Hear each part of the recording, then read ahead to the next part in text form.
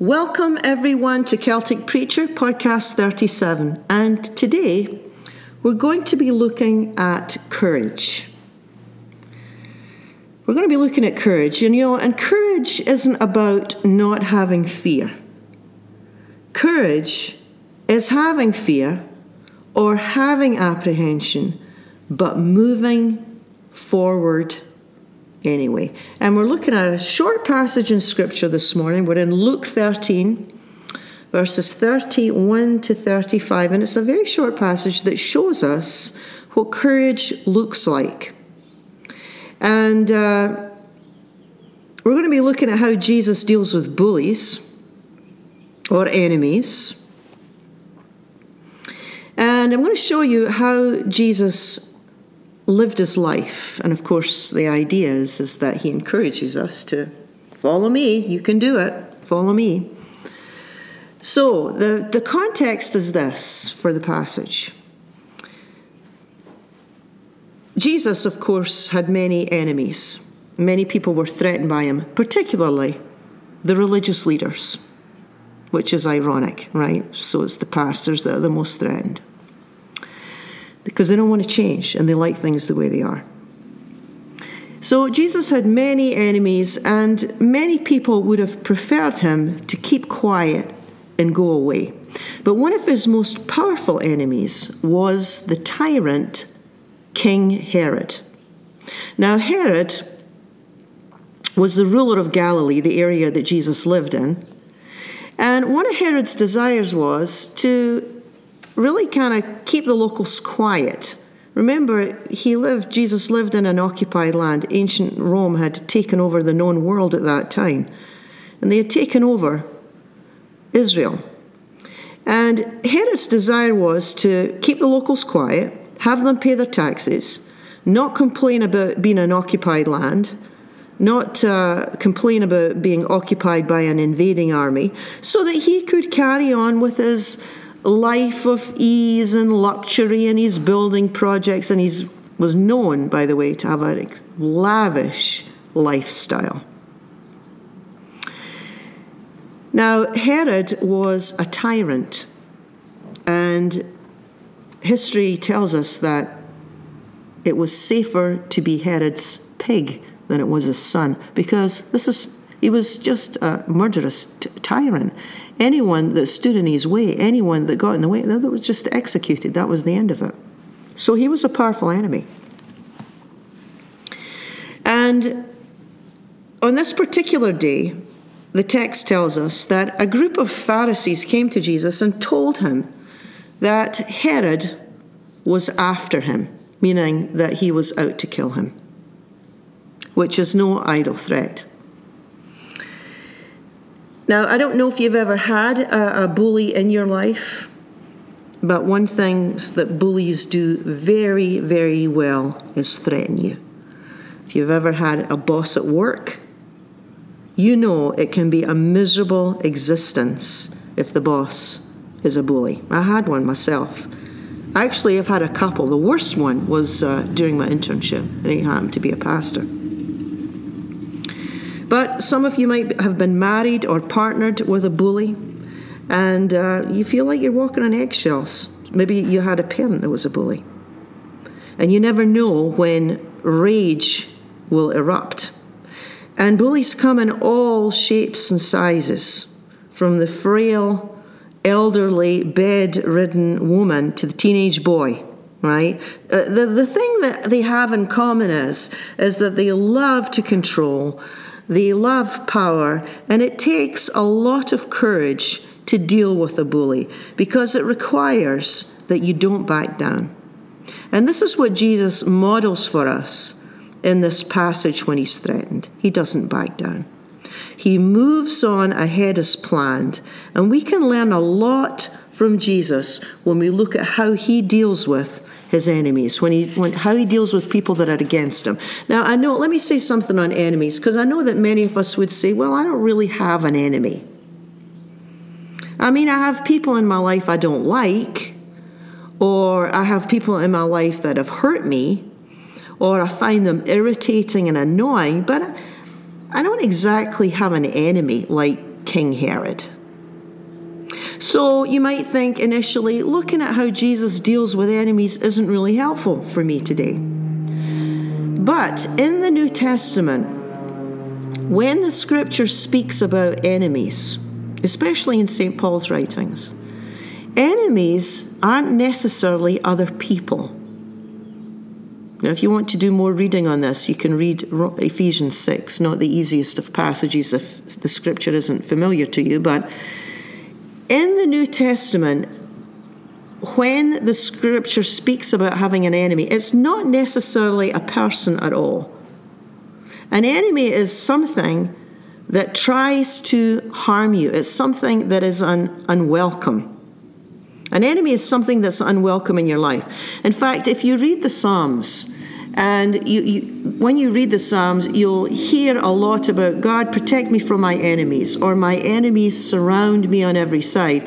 And you might just put the book down because you might think, you know what, I don't have any enemies. This doesn't make any sense to me. What's very helpful is when you're reading the Psalms is a slight interpretation as just a slight turn in an interpretation makes all the difference in the world. Don't think of an enemy as a person. Think about it as something that is unwelcome in your life. It could be a reaction. Why do I get so defensive when this person walks into the room, or this person calls me or emails me? Why is that? That's like an enemy in the sense that it's unwelcome. You want to deal with it. You want to be rid of it. You could say I'm my own worst enemy, meaning nobody makes me do anything, I do it myself. An enemy could be low self-esteem. It could be addiction. It could be a struggle. It could be anxiety. It could be something that you battle with silently. An enemy. It's really helpful when you read the Psalms and they talk about enemies. If you start to think about an enemy as something that is harming you and that is taking life away from you. Loneliness could be an enemy. Fear of the future could be an enemy. A feeling of inadequacy. These are all spiritual matters, right? These are all things that God specializes in, right? We all have different things that threaten us, different situations that feel oppressive, situations that feel heavy or taxing, or make us apprehensive or hesitant to move ahead in some way. Most of us can relate to that kind of enemy or threat. So that's really what we're talking about this morning when we speak about dealing with enemies or bullies or... So it might be helpful to substitute the word unwelcome for enemy when you're reading the Scripture. And St. Paul, of course, he had many enemies, not just people. And again, St. Paul said, this is from 2 Corinthians 7, I know what it's like to have no rest. Paul said, I know what it's like to have no rest, harassed at every turn, conflicts on the outside, and fears within. He's saying, yeah, I have fears within. Why? Because he had troubles, he had enemies. So all the greats of the Scripture, it's not like Paul and Jesus and John the Baptist were without troubles.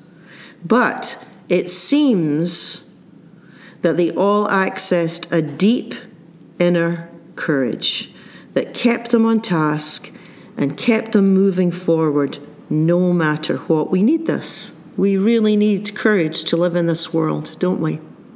At every age, every stage of life has its various challenges, and we need to access courage. Well, let's take a look at the passage here. It's really simple and straightforward. Jesus is told by some religious leaders that Herod is out to get him, and I want to read Jesus' response to the threat in verse 32. So some leaders come up to him and say, hey, Herod's out to kill you. And Jesus answers, verse 32, go tell that fox from me, listen, I'm casting out demons and performing cures today and tomorrow, and the third day I finish my work. That's like saying, you don't scare me. I know why I'm here. I'm exposing what's wrong. I'm bringing healing to the sick and the broken. I'm about my Father's business. I'm about God's will. And I will finish the work that I have come to do, and you will not put me off track in any way. You tell that old fox from me, I'm carrying on doing what I'm doing. That takes a strong sense of direction and purpose in life. Jesus had a strong sense of direction and purpose and identity. All really important things. I know who I belong to. I know why I'm here. I know what I'm to do. I'm about the Father's business. It's like, get out of my way. I'm about the Father's business. Don't get in my way. And many people don't have this. You know, we can become fragmented. We can get pulled in too many directions and not sure what to do. We can end up living for other people and not sure what to do. Just doing things, you know, that others want us to do. That's a good question for us. Do I end up spending time and energy on things or people or situations that I really have no interest in? That's a good spiritual reflection question, isn't it? Am I spending my life involved with things or people that when I get right down to it, they're not enriching, they're not life-giving, they're not satisfying? I'd really rather be doing something else. Well, whatever that something else is, why am I not doing it? Right? I have one life. What's stopping me from living it to the fullest? This is what Jesus was all about. I've come that you might have life and have abundantly. It's like, well, Jesus, don't you think that we have abundant life? No. He's saying, no, you don't. You don't have abundant life. That's why I've come. Now follow me. Follow me into abundant life. You know, you never hear Jesus saying, well, I just can't really do what I want to do. I can't really express my true heart and passion. I can't because Herod wouldn't like it and it's dangerous and it's risky and, you know, I can't really be about the Father's business. I mean, the hometown folk might misunderstand and think I'm too big for my boots, or I don't want to worry my mother, or my brothers wouldn't believe me anyway. You know, he just carried on. You never hear him say, well, I don't know, it's causing too much trouble. Maybe I just better look after Dad's carpentry shop. And no, it's not life-giving and it doesn't feed the soul and I'm bored, but it's practical and it pays the bills. I mean, he never lived this way. He never lived this way. He had a strong sense of purpose. The Son of Man came to seek and save the lost. He has an agenda. He has a purpose. I'm exposing what's wrong. I'm bringing healing to the nations. And I take direction from my heavenly Father, not from the old fox, not from King Herod. Isn't that great? It just struck me this week how important it is to have a sense of direction in life. Otherwise, you end up pleasing the whims and desires of others, and you can end up quite empty yourself. I think in some ways this passage, you know, we looked at temptation last week. I think that was number 36 podcast. I think in some ways this passage is another temptation passage for Jesus, and I think the temptation here is for Jesus, don't be true to yourself. Don't be true to yourself. A few years ago, I read the book by Bill Hybels called Who Are You When No One's Looking? And he had a nice quote. It said, we think that courageous people were born without fear. In actuality, courageous people are ordinary people like you and me who begin at some point to face their fears rather than run from them. See, being courageous is not about, trying to get rid of not feeling scared. Of course we're going to be scared in this world. There's lots of things to be scared of. It's moving ahead regardless. It takes courage to live with a life-threatening illness, or to look after someone who has a life-threatening illness. It takes courage to age well and not end up old and bitter and isolated. It takes courage to work through grief and love again. It takes courage to go through a divorce and not end up bitter and angry. It takes courage to build good, strong, lasting friendships that last a lifetime. What a gift. To have someone that you can be completely transparent with and real. No hiding, no pretending. True friends. That takes courage. That takes courage.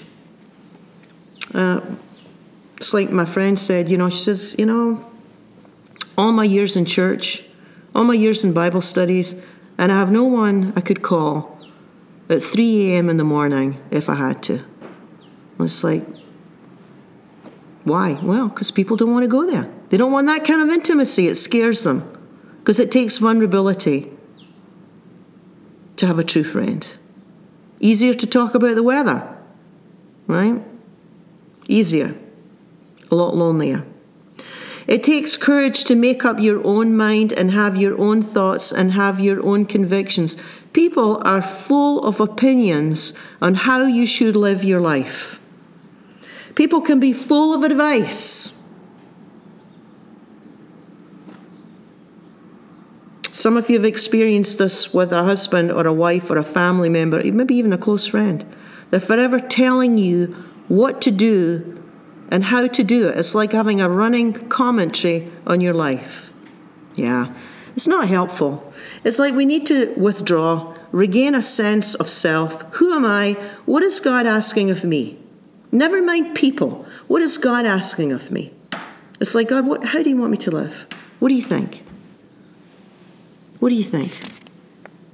What's the way forward here? What's the best way? What job should I take? Where should I live? Guide me. I'm following you, first and foremost. Everything else is secondary. When we have an inner conviction that we're truly serving God, when we have an inner conviction that we're on the right path, it doesn't necessarily mean the path's easy, but we do have a sense of purpose and direction, and that gives us an inner strength because we're not pulled in multiple directions. We know the course, we know the path. And it doesn't matter whether I'm at home looking after the children, or I'm at work, or I'm with my colleagues, or I'm making decisions about my future, or I'm with my grandchildren. Whatever we're doing, Jesus would say, I'm about the Father's business. And by the way, he said that when he was 12 years old. By the time he's 12 years old, Jesus knows where he's going, and he has confidence in his heavenly Father. That gave him courage. John the Baptist had confidence in God too. That gave him courage. All the greats in Scripture follow this pattern. Remember David and Goliath from Sunday school? It's the same thing. Young David said to Goliath, you come against me, Goliath, with sword and spear, but I come against you in the name of the Lord Almighty. Meaning, I'm not coming against you in my own confidence. I don't have it by myself. But I know that God's with me. Yeah. Where did young David get his courage? He knew he was not alone. He knew God was with him. Jesus said, take courage. I have overcome the world, and you're with me. We're together in this. What a great line. Take courage. I have overcome the world. The word courage in the original language, in New Testament Greek, tharseo, it means to dare. It means to be bold. It means to trust. It means to move ahead in spite of fear. Take courage, he says. I've overcome the world, and you're with me. What a great promise. That's amazing. What a great promise. I mean, it's enough. It's enough. There's the heart cry. There's the prayer. God, yes. I want to take courage because you are with me and because I am not alone. And I'm walking with you. And you're my friend. And you are with me. Hold on to that. What a wonderful promise. Well, thank you for joining me. You've been listening to Celtic Preacher, looking at the wisdom of Jesus for the 21st century, and I will be back again next week with another episode. Join me then.